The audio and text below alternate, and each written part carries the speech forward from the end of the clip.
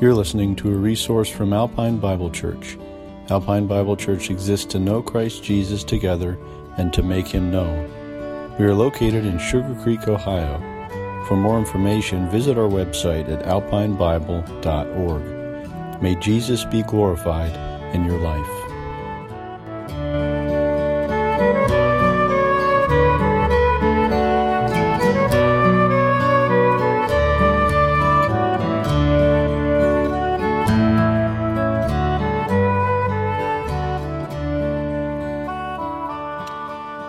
Good morning.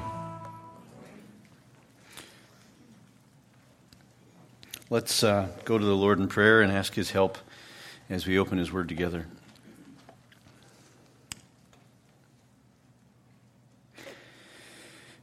Lord, as we have sung, You still direct us by Your Spirit through Your Word. And I pray this morning, Lord, that that would be true in this place, in and with these people, in my heart, in all of our hearts. Lord, I pray that Your Spirit would have full, complete reign of us as You do work on our hearts by Your Word. I pray that the truth would be clear. I pray that hearts would be tender and ready to receive, that ears would be opened, that eyes would be opened, and that we would see Christ.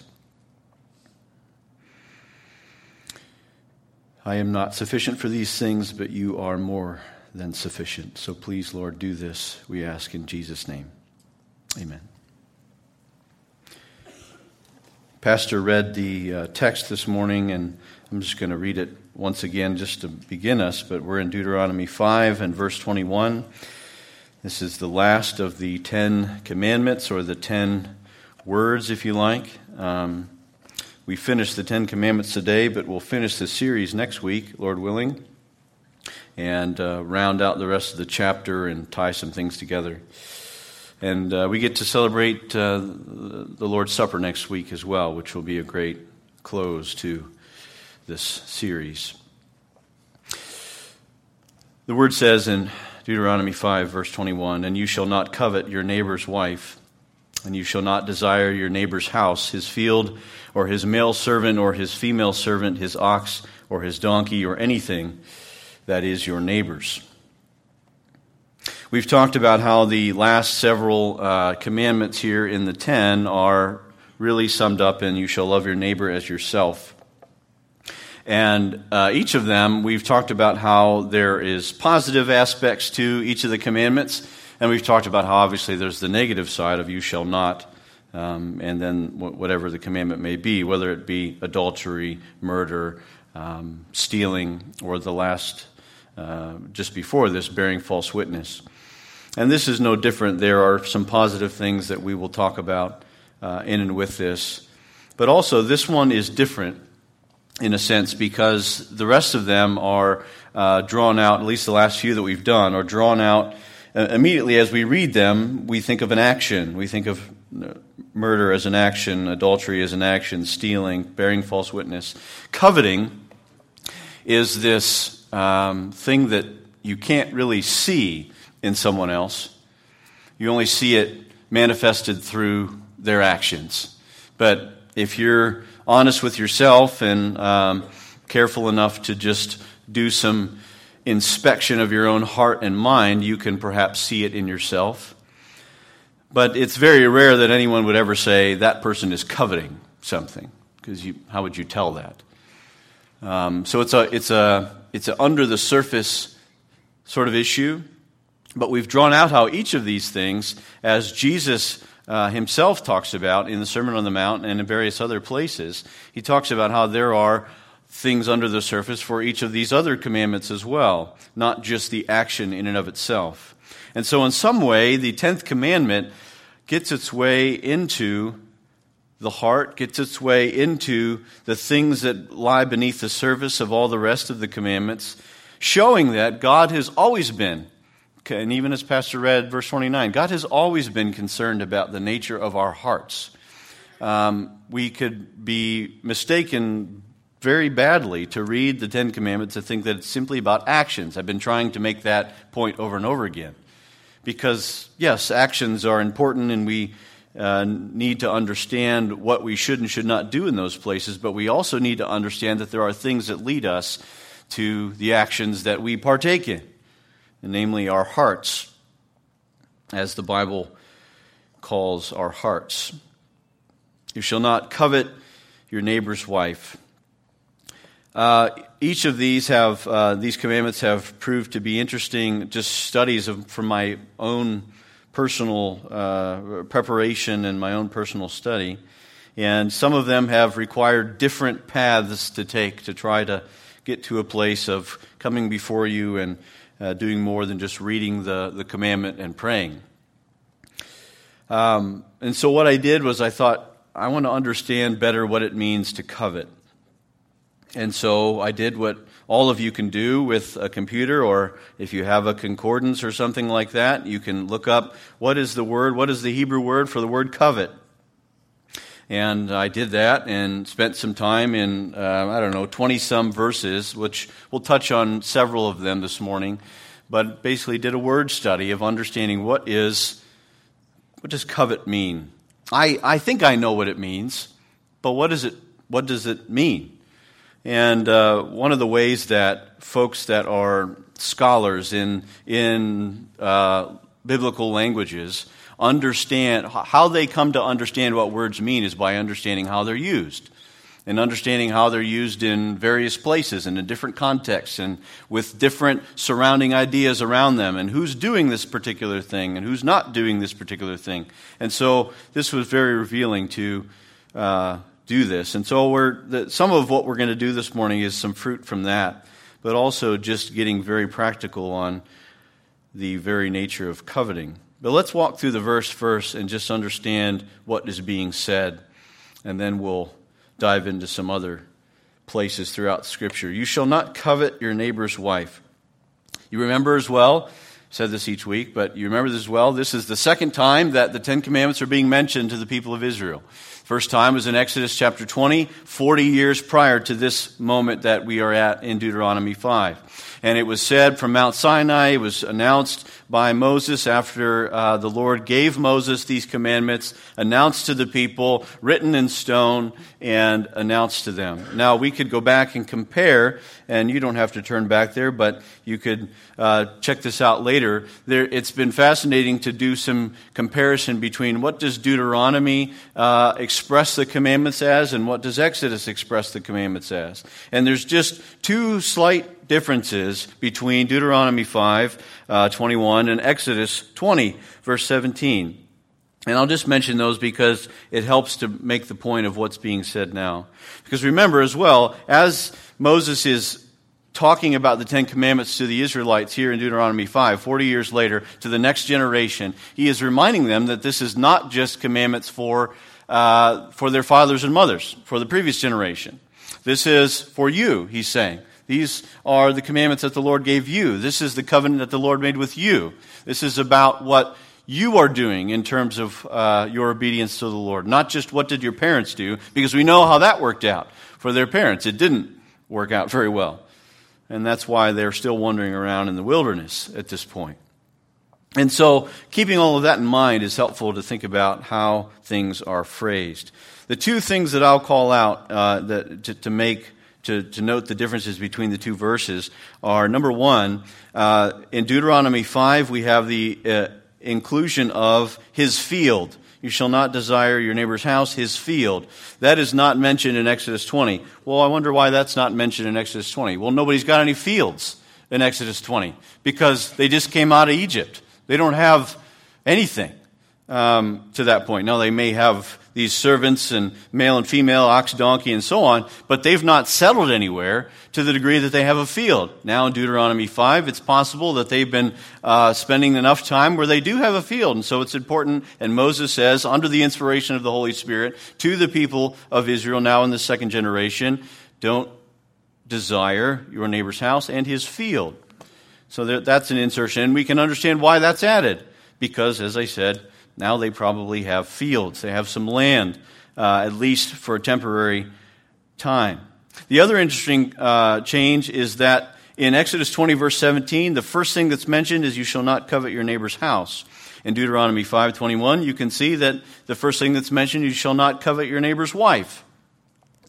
I could speculate on why this is, and I think primarily it is the time spent at this point, the time between the two givings of the Ten Commandments, I think, are another helpful key to this.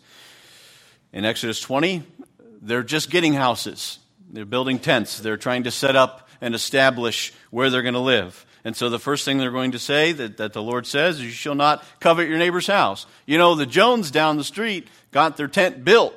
You know, you could imagine the wife saying to the husband, Henry, you're supposed to have your tent built. The Jones have the nice tent down the sand path here, and we don't.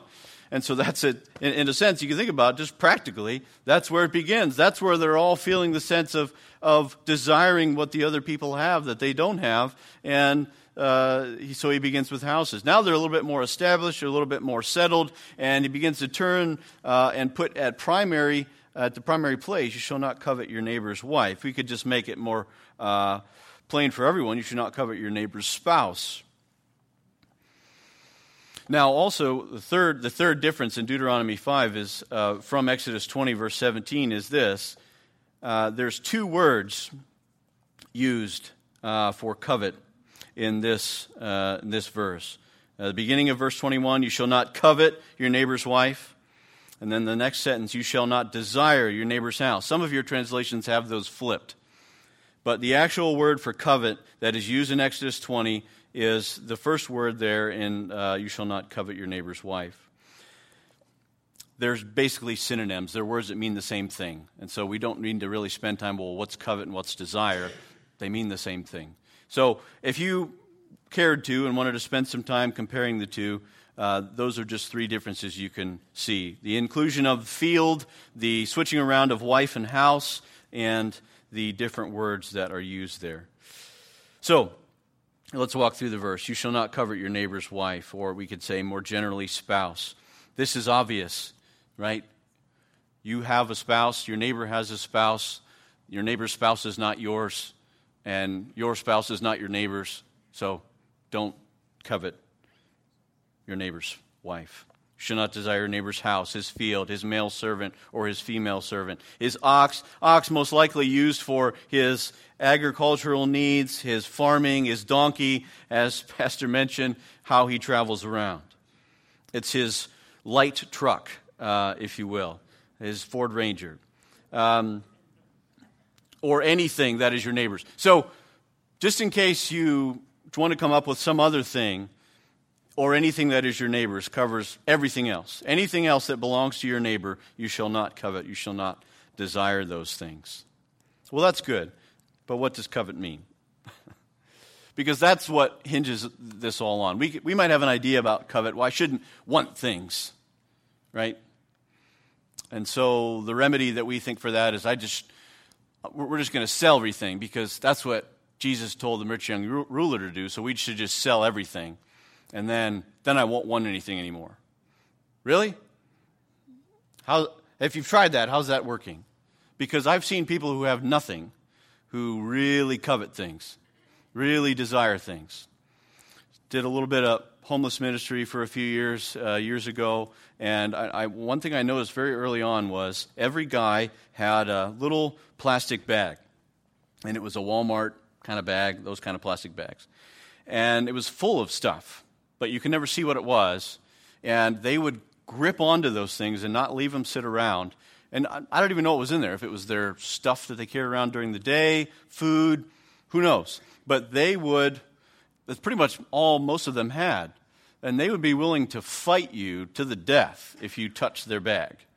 And so whatever was in there, they desired. And so they had nothing else, but they had that. And so don't touch that.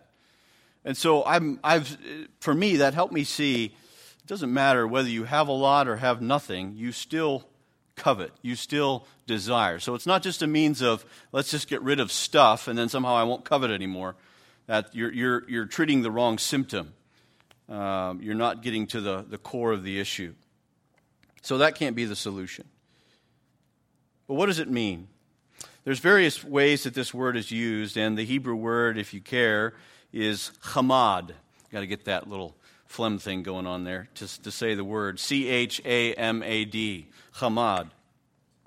And one interesting trail to follow with this, and this is going to help you in thinking about what it means. Just turn over 2 chapters to Deuteronomy 7. Deuteronomy 7. And verse 25, the Lord is going through and talking about, through Moses to the people, basically what's going to happen in the future and how they are to deal with what will happen, and particularly including various nations around them as they begin to take them over and inhabit and inherit the land that they were promised by the Lord. Verse 25 says this, "The carved images of their gods, that is other nations, you shall burn with fire. You shall not covet," same word, "the silver or the gold that is on them, or take it for yourselves, lest you be ensnared by it, for it is an abomination to the Lord your God." 2 things going on here. Number 1, there's the other gods, and they're just statues, little idols, whatever, but we find that they're made by either silver, or made of, rather, silver or gold. And so the first problem is, don't go after other gods. You got to burn them with fire, because you don't want yourself, the Lord does not want them to be tripped up in idol worship. But the second part of it is, don't covet the silver or gold that is on them. So don't say, well, we can melt them down and then get the silver and gold, and it doesn't matter anymore. It was an idol, but now look at all the silver and gold we have. No, lest you be ensnared by it, for it is an abomination to the Lord your God. What's an abomination? Silver and gold? No, idols are an abomination to the Lord your God. And so you can't try to, what the Lord is saying is, you can't say, well, just because I've melted it down, is what the Lord is saying. Just because you've melted it down and turned it into something else, and now it's a thing of wealth, it doesn't take away the fact that this used to be a idol of another nation. And so there's a clear warning. You shall not covet the silver or the gold that is on them, or take it for yourselves. Now, if you know the story of Achan and Joshua, turn over to Joshua chapter 7. Keep that command in your minds. You shall not covet the silver or gold, or it will become a snare to you. It's an abomination to the Lord. If you know the story of Achan, he basically does what the Lord says not to do. And I don't have time to go through the whole story, but let me jump in, that he has taken it from another nation. He's done exactly what the Lord said not to do. And he took it in and he hid it in with his tent. And the result is the Lord is now judging the people, because this is taking place inside the camp, and it needs to get purged from outside of the camp. They need to find out who did it. Verse 19 of Joshua 7. This is bringing Achan before Joshua and beginning to understand what happened. Then Joshua said to Achan, "My son, give glory to the Lord God of Israel and give praise to him, and tell me now what you have done. Do not hide it from me." And Achan answered Joshua, "Truly I have sinned against the Lord God of Israel, and this is what I did. When I saw among the spoil a beautiful cloak from Shinar, and 200 shekels of silver, and a bar of gold weighing 50 shekels, then I coveted them and took them." Same word, coveted them and took them. "And see, they are hidden in the earth inside my tent with the silver underneath." Now, to be sure, these are not the idols that belong to the other nations, but they are nevertheless silver and gold, things that he was not to take from another nation, all wrapped up in and amongst the other nation. What the Lord specifically told the people not to do. And what sent me on this trail is, number 1, the word covet is used. The same word is used in both verses, but it's also all tied up with this idea of silver and gold, stuff, wealth, right? Well, let's take that all the way to Psalm 19. Psalm 19. And you're wondering, what does this have to do with Psalm 19? I wondered the same thing until I got here. Psalm 19 and we'll start in verse 9. Verses 7 through 9 of Psalm 19, very similar to Psalm 119, goes through these various ways in which it talks about the law of the Lord, talks about God's word as perfect, sure, right, pure, clean, right? All these things that have to do with the Lord and His word and their various attributes. And verse 9 is ending this little few verse explanation of this. The fear of the Lord is clean, enduring forever. The rules of the Lord are true and righteous altogether. More to be desired. That's the same word for covet. More to be desired are they than gold, even much fine gold. Sweeter also than honey and drippings of the honeycomb. So this was one of those moments where you go through and you're studying and you go, holy cow, that's interesting. How can you covet in a good way? And how can the Lord tell me to covet His word in a good way? And notice the context. More to be desired are they than gold. Basically, more to be coveted are they, that is my words, more to be coveted are they than gold. Well, it's interesting that he says gold, even much fine gold.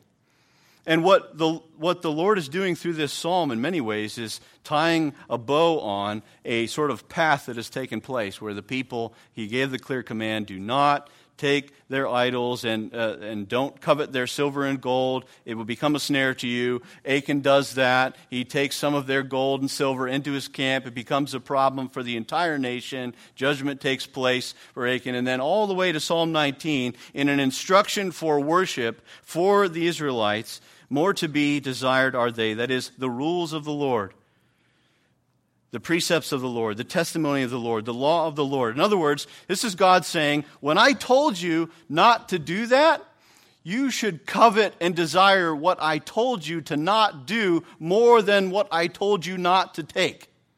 That makes sense? He's saying, the way in which I have called you to obedience and this command I gave you not to take these things, you should covet that commandment, because it's good and it's righteous and it's holy, that Paul says in Romans 7. The law is good and righteous and holy. You should covet what I commanded you not to do more than the thing that you now covet, which I told you not to do.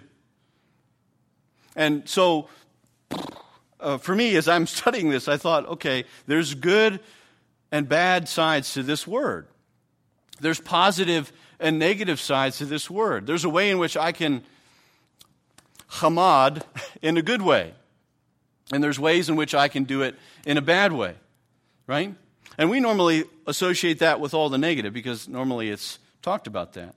But this is a clear command from the Lord, more to be desired, and literally more to be coveted are they than gold. And so there's a way in which we can begin to desire the right things. We can begin to covet, if you will. I don't like to use that word because it's usually associated with negative, but just for the sake of, I don't want to keep saying chamad because I need more water to keep saying that.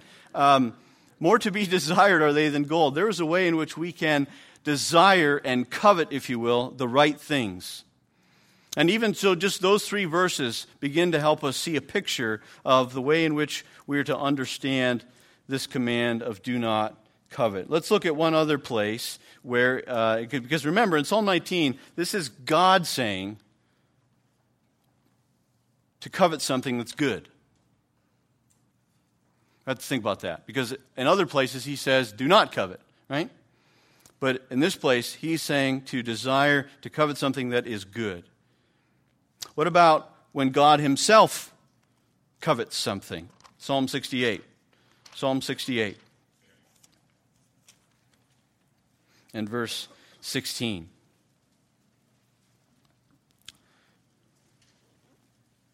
Just talking about, we don't have time to get all of the context of the psalm, but in particular where we're going to jump in is talking about God and the way in which he looks at Mount Zion, the way in which he looks at that particular place. Verse 16, why do you look with hatred, O many-peaked mountain, at the mount that God desired, God coveted for his abode?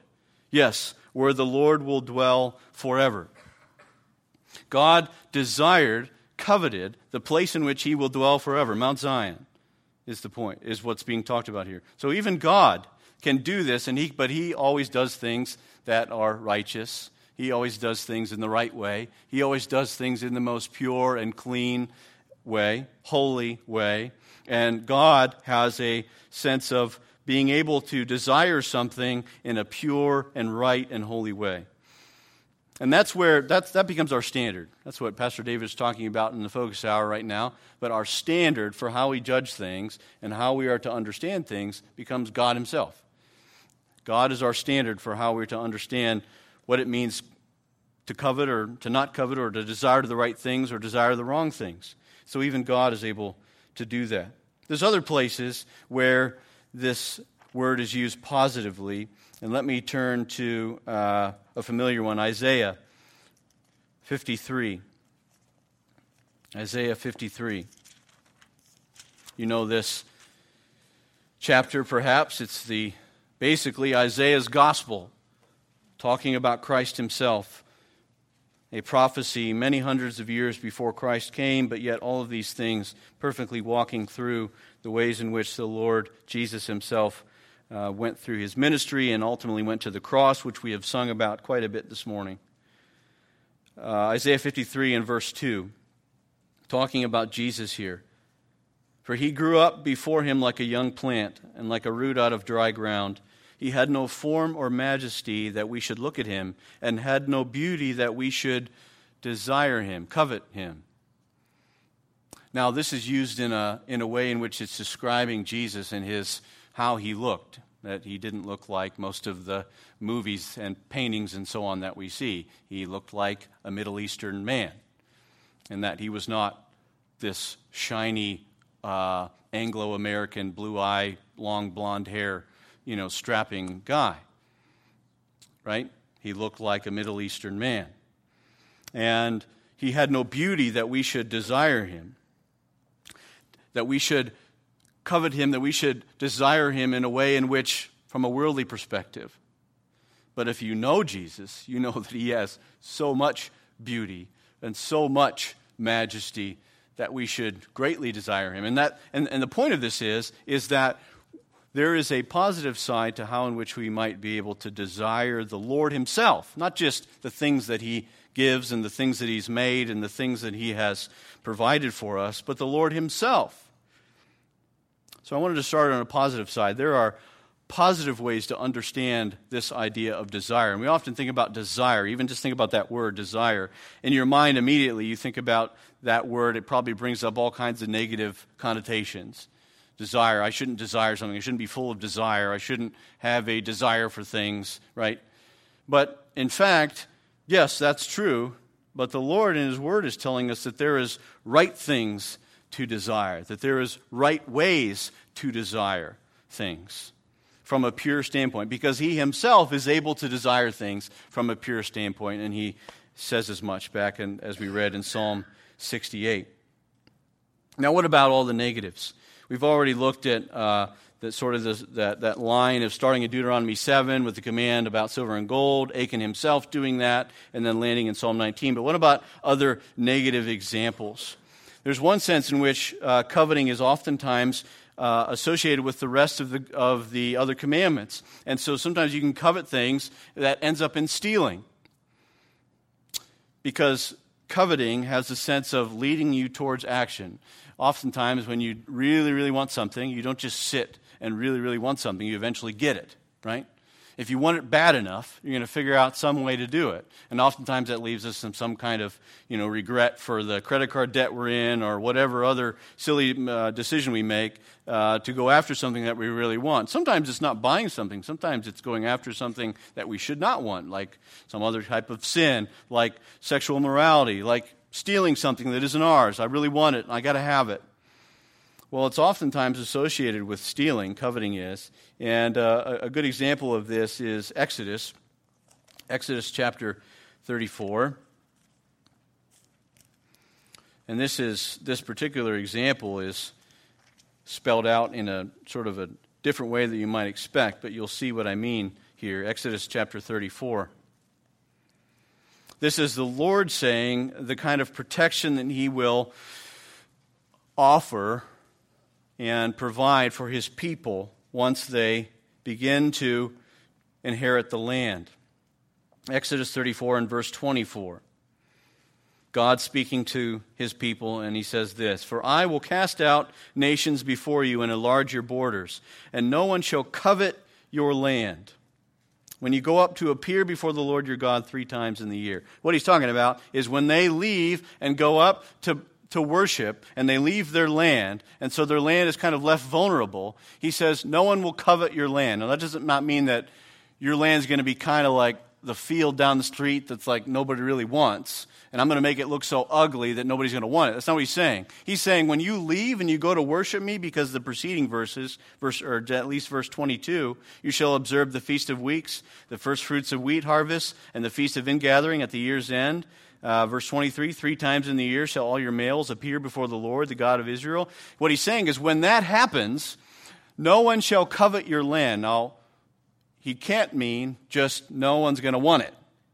He means that no one's going to covet it to the point where they're going to come and take it, right? And so there's a clear line drawn from coveting all the way to action. And so in a sense, oftentimes coveting is associated with stealing. That's what I mean. You can't just break one commandment. Oftentimes, if you're stealing something, you probably coveted it, and you probably have some false god in your mind, and you've probably broken, perhaps not, if not a few, but maybe all of them, because they're all interconnected, because it all deals with our hearts, and that's coveting gets after that most clearly. So coveting often has a connection to stealing. It also has a clear connection to idolatry. The prophet Isaiah has a lot to say about idolatry, but he has a lot to say about coveting associated with that as well. One example is chapter 44. Chapter 44 and verse 9. He is talking about basically the insanity of idolatry, the foolishness of idolatry. We've already talked about idolatry, that it's not just about the thing or having an idol. So we're not free and clear of idolatry if we don't have some little statue of Buddha in our house. We could have little idol. All these wonderful little children that were up here, they could be our idols. I've said it before, you might have wonderful children, but they make terrible gods.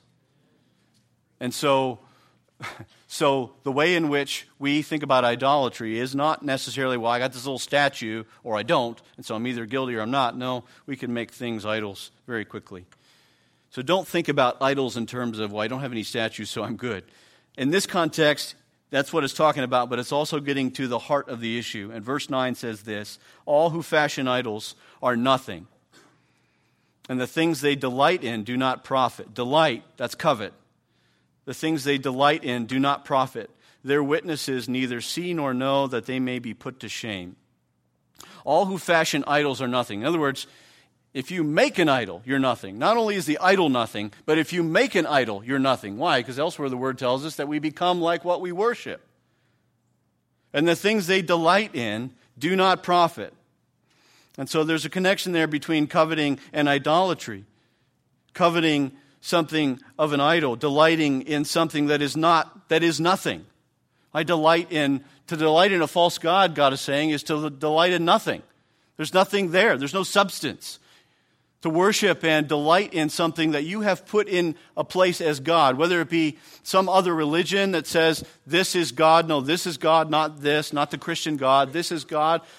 Not only is that nothing, there's nothing there, but secondarily, if you put something in the place of God, maybe unbeknownst to you, or you don't know suddenly how you got to this point, but I think I have some idols in my life. And usually you can tell your idols when somebody starts to press or they get threatened to be taken away. And if you take them away, then suddenly you realize that could be an idol for me. And God says, the things they delight in do not profit. We think they do. They promise that they will, but they don't.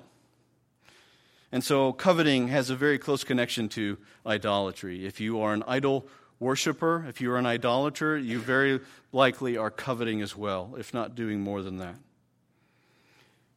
So coveting has a lot to do with idolatry. There's a lot of other places I could go, but for the sake of time, I won't. So I was in a conversation this week with a friend, and we were just chatting about this, and he's always got some kind of little clever one-liner for everything. And he was quoting somebody else, and he told me this, maybe you've heard this before.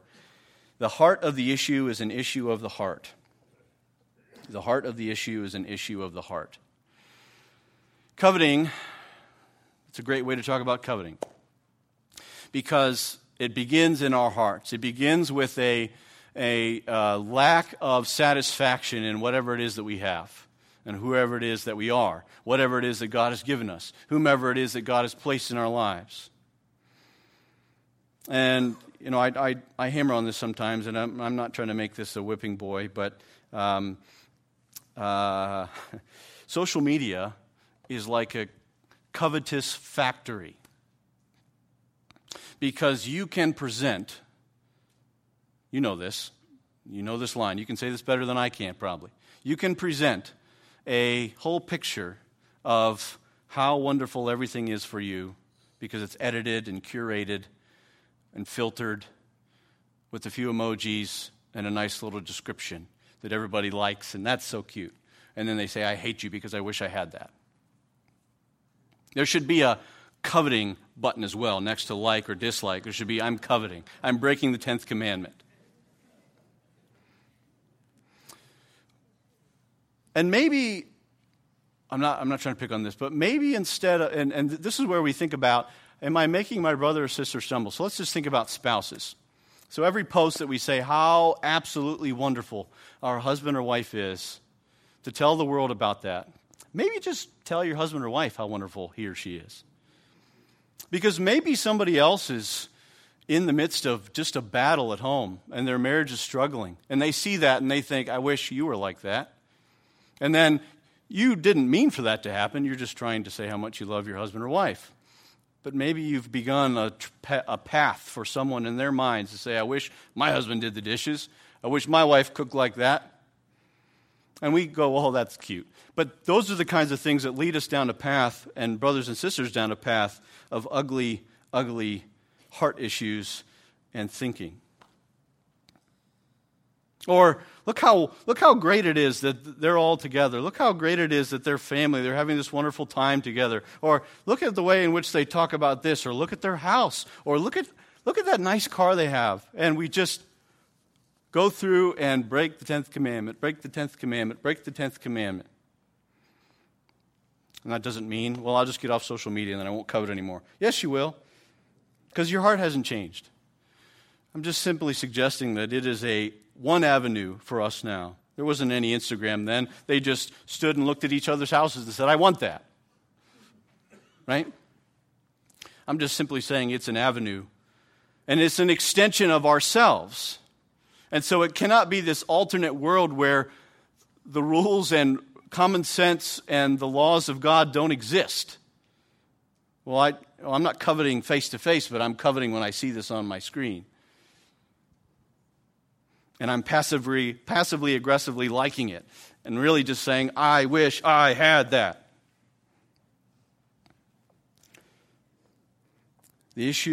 Part of the issue is an issue of the heart.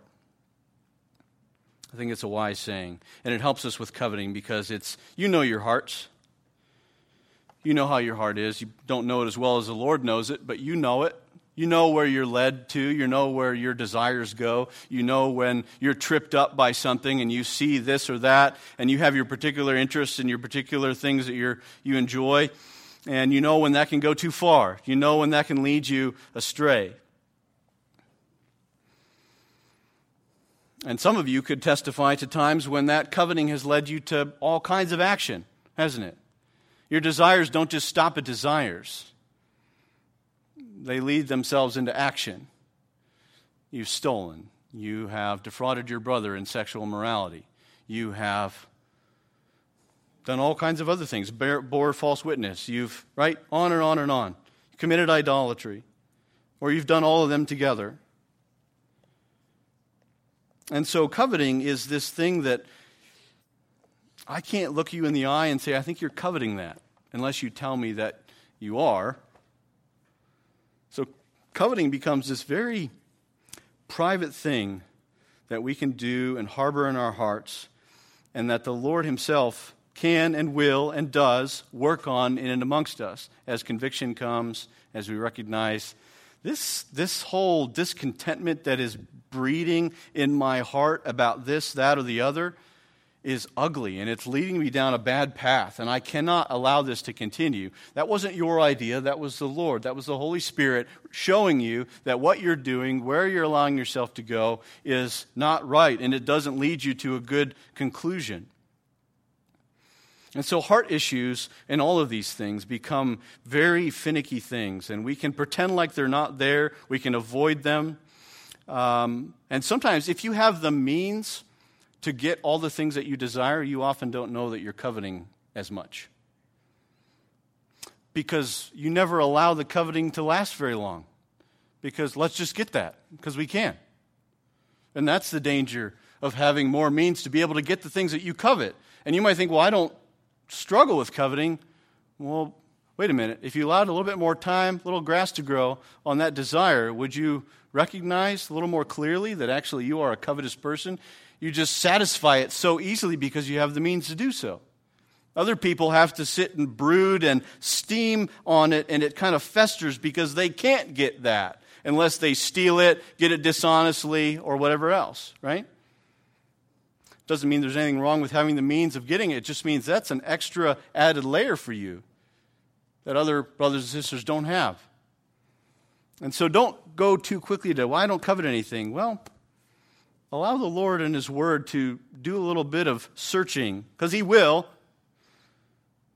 But submit yourself to that and discover how it is that your heart leads you. What's behind everything that you go after and do and purchase and pursue? And what's behind all that?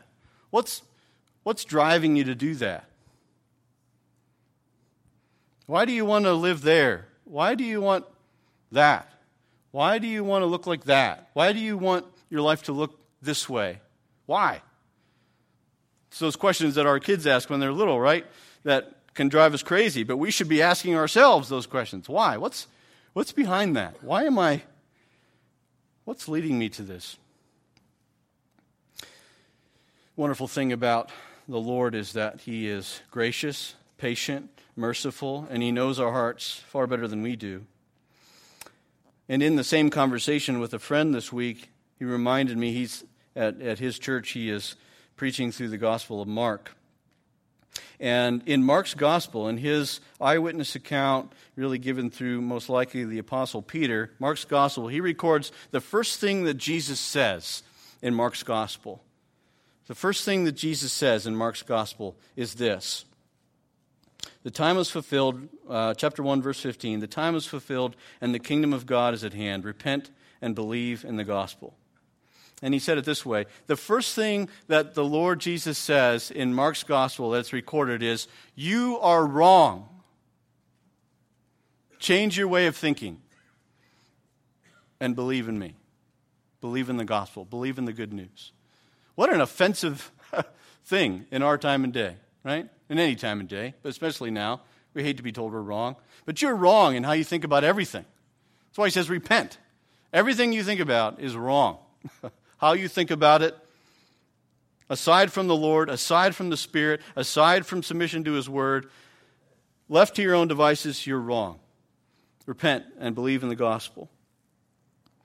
And of course, behind the gospel, behind and in and with that, Jesus is on his way to the cross in the gospel account there. He's on his way to the cross. Everything that we've sung about this morning, we've said in several different songs, if you've caught it, lead me to the cross, take me to the cross. And the cross is where the Lord paid for and took care of all of our covetous hearts. The penalty that is due us for the way in which we desire, wrongly desire, and go after other things was all paid for, all taken care of on the cross. Such that the Lord comes to us now, comes to every one of you now, and says, repent and believe in the gospel. And your response to that can't just be, well, I'll get back with you on that. Your response to that is immediate. When you talk to somebody, when you have a conversation with somebody, what if they told you something and then you just Didn't say anything else and just walked away. How bizarre would that be? And every time the Lord confronts you with that truth about repent and believe in the gospel, and you kind of just go, step away because it feels awkward and uncomfortable and you don't want to answer. The point is, the Lord is calling for a response. And that doesn't have to be some kind of production. Simply has to be the Lord of the universe is calling you to say, I have made provision for everything that you have done wrong. I have paid for all of your sins because they have accumulated to quite a bit, just like everybody else. I've paid for your sins through my Son on the cross. Repent. Stop. Change your mind. Realize that you're wrong. Agree with me because I'm right. And believe in the gospel. And that is a wonderful salve for our covetous hearts. But how do we keep going then? Once we've done that, how do we keep going to deal with this sense of coveting that continues to roar in our hearts? Well, it starts at the beginning. Genesis chapter 2. Genesis chapter 2. And we can see this played out for us clearly here. This is helpful for you if you don't yet know the Lord, if you're just kind of still processing through all this Christianity stuff. But this is helpful for you as well if you are a Christian.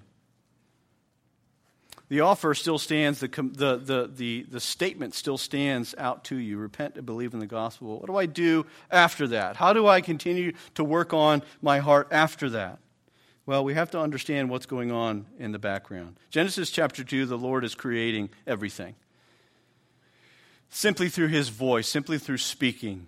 In verse 9, we read this, And out of the ground the Lord God made to spring up every tree that is pleasant to the sight, literally covetous to the sight, and good for food. The tree of life was in the midst of the garden, and the tree of the knowledge of good and evil. So, if you know the timeline of what's happened here, the wheels haven't fallen off yet. Sin has not yet entered. Chapter 3 hasn't yet taken place. The Lord is creating everything, and we're reading an account of the Lord making everything. And it says, out of the ground the Lord God made to spring up every tree that is pleasant to the sight, that is covetous to the sight, that is good. And later he says, as he walks back through, chapter 1 tells us this, everything that he made, and he said it was good. Everything's good. Pleasant to the sight. This is pure and right. It is truly, purely, holy, pleasant to the sight. It's good. Skip down to verse 15. The Lord God took the man and put him in the garden of Eden to work it and keep it.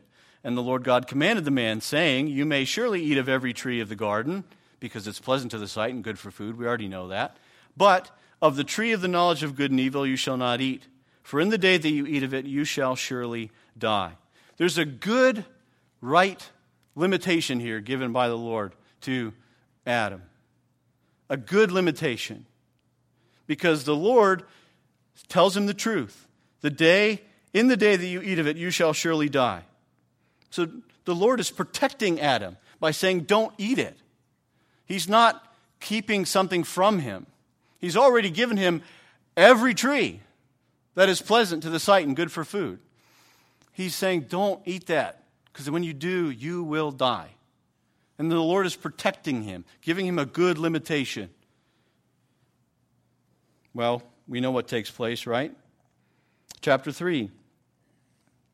Now the serpent was more crafty than any other beast of the field that the Lord God had made. He said to the woman, Did God actually say, You shall not eat of any tree in the garden? And the woman said to the serpent, We may eat of the fruit of the trees in the garden, but God said, You shall not eat of the fruit of the tree that is in the midst of the garden.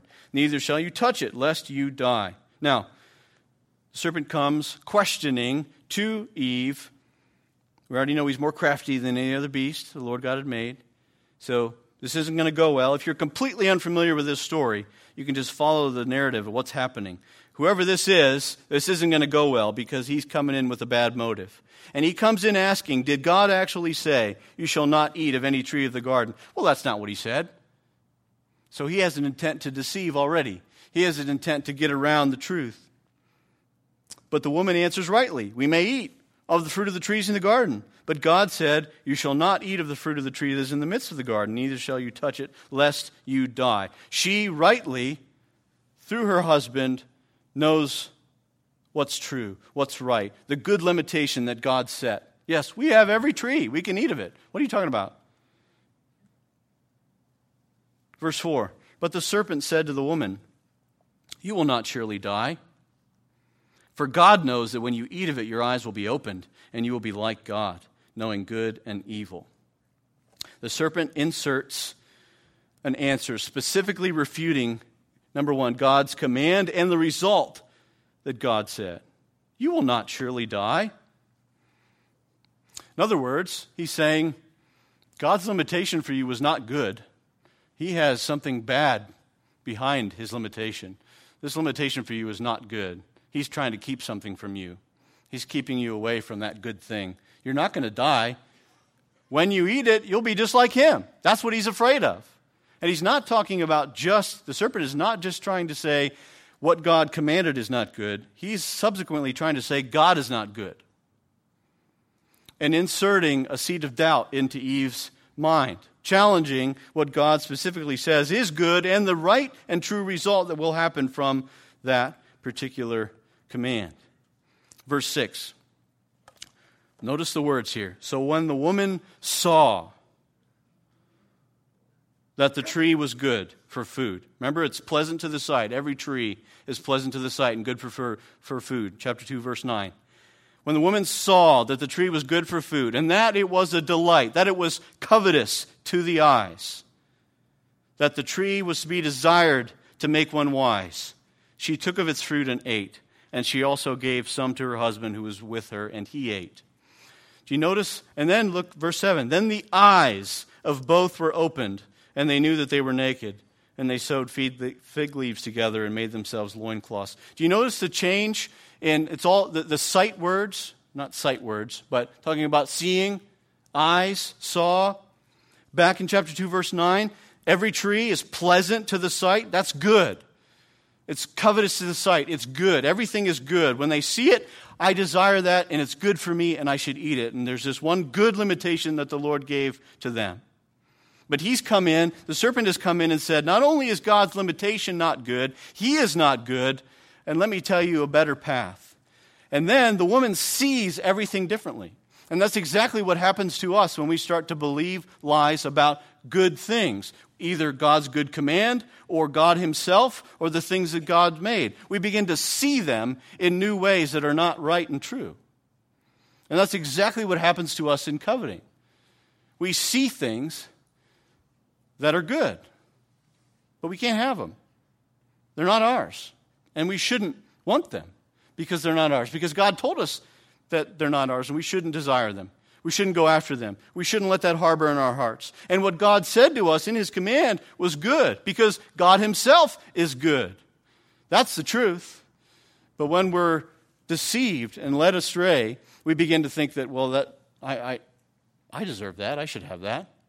Why did God say I can't have that? I don't know. That's a good command for me. And if he's not giving good commands, then God's not very good. I don't need to listen to him. And that's exactly the path. Satan enjoys deceiving people to see things that God says or makes as not good. He wants you to believe that God is not good. The simplest prayer you learn when you're little, God is good, God is great, right? Great prayer to learn because it's true. But that's exactly where God wants to get after you, or Satan wants to get after you. He wants you to think that God is not good, which isn't true. If he can't do that, if Satan can't do that, he'll likely try to make you dissatisfied with the good things that God has given you. And he'll make you want things that God has not given you, or make you want things that God has given to someone else. And if he doesn't do either of those things, he'll distort your view of good things. Again, note the change of Eve. The woman saw that the tree was good. The tree that God said, do not eat of it, because when you do, you will die. The woman saw it completely differently now. It was a delight. It was covetous to her eyes. Now, if you compare chapter 2, verse 9 and chapter 3, verse 6, You know, based on the context, what's different about pleasant to the sight and delight to the eyes. Pleasant to the sight is what God created. It's good.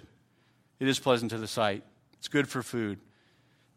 Coming through that is that command. But if you understand, if you get to the point of saying it's a delight to the eyes and you're running after it, you've been deceived. You've been lied to and you've believed it. And you're now running in a direction, running in a path that is harmful to your soul. Paul, I don't have time to do this, and I would just commend you to read Romans chapter 7. But Paul in Romans chapter 7, this is where I'll land. Paul in Romans chapter 7 says this about this command, do not covet. Basically, he says, I didn't know what it was to covet until I saw the command. In other words, Paul is saying, I didn't have the framework in my mind to understand what coveting was, but when I saw in Romans 7, verse 7, he says this, when I saw that the law had said, you shall not covet, then I understood what coveting was. But verse 8, but sin, seizing an opportunity through the commandment, produced in me all kinds of covetousness. Paul sets up sin as almost this thing in us. Because we can't be too quick to blame everything on the devil. Because we're perfectly capable of screwing everything up on our own. Our sinful natures within us has, as Paul describes it, read Romans 7. Read how Paul talks about sin in Romans 7. He almost makes it like this thing. Because it is this thing, this nature, this part of us that runs after things that are not good for us. And we begin to believe that the lie is the truth. And Paul says that the law comes to us and shows us, you shall not covet. But the law itself does not have the power and was not intended to have the power to make us listen to it. But Jesus has paid for, as I already said, He's paid for our covetous hearts. He has given us now, if through faith in Christ, He has given us His Spirit so that we might begin to start desiring the very things that the Lord wants us to desire, the very thing that God Himself desires. And that we can look at the commandment and obey it in a way and understand its true nature, that it's good for us, it's right for us, it is meant for our good, it's meant to produce something good in us. And it all comes back to this question of, what should we desire? What are the right things that we should desire? The Lord tells us in various places in His Word that He has provided everything for us. Everything that we could possibly need, want, so on. And we can think about material things. I've got food, I got a house, I got clothing, so on and so forth. That's not necessarily all that He's talking about. We sung it. All I have is Christ. Brian testified to that. If you lost everything else, every other material thing, every other comfort, if Job, what happened to Job, happened to you, do you have anything left? And if you can't answer that question with any kind of assurance, then you need to do business with the Lord.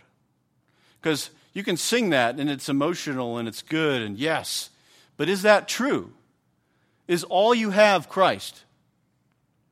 Because if it's not true, then it's time to do business with that. It's time to deal with that.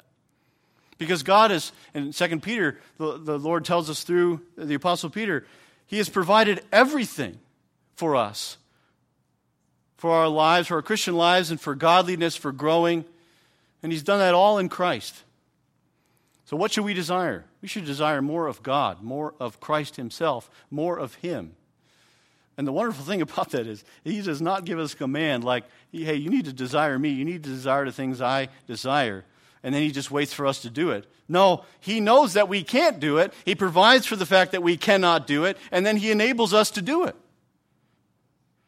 So God is not some sort of taskmaster who is just calling us to do obedient things and then is just grumpy with us because we can't do them. No, He has a clear, good standard that He upholds. He calls us to it, knows that we can't achieve it, achieves it for us through His Son, through His death on the cross and His resurrection, calls us to repent and believe in the gospel, gives us His Spirit so that we might begin to desire the things that He calls us to in His standard. We couldn't think of this ourselves. But God did. He provided this for you, for us. And so if you don't know the Lord this morning, you can sit and think about, boy, I think I do sometimes get a little bit too wrapped up in the things that I want or things that I don't have and go after those things. But don't leave here thinking, just stop wanting things. Leave here knowing that the God of the universe who created you with a mere word calls you to want Him, calls you to desire Him, and has provided for you a way in which you can do that, setting aside all of your sin, paying for that on His Son, Jesus Christ, so that you might have life and true life and enjoyment and pleasure and happiness and obedience in and through a life with Him. But if Christians, if you feel like some conviction about, boy, I think I'm letting myself go off into covetousness here, understand what is happening, the battle that is happening, that is raging for your mind and soul, that you have an enemy who longs to deceive you and destroy you, and he is actively working to do that all the time. And so are you believing the truth, or are you believing the lie? Let's pray. Father, I pray that you would help us to meditate on your word, to understand what you've said. I pray that your Spirit would give clarity to those who are searching through this and trying to understand their own hearts. Lord, for those that don't know you this morning, I pray that they would hear above all else that you love them, that you've sought after them, and that you've provided a way back to you through your Son. I pray that they would call out to you in faith and trust you. Lord, for those of us who do know you this morning, I pray that we would understand that you are enough. That in the end of the day, if everything else is gone and all we have is Christ, we have everything. Lord, may that not just be a platitude, a nice word, a nice little phrase that we say, but may that be true of our hearts, of our deepest desires. May we desire above all other things you and you alone. And whatever that means for how we structure and order our lives, may we be obedient to what you call us to. Lord, we ask all of this and entrust all of this to you in Jesus' name.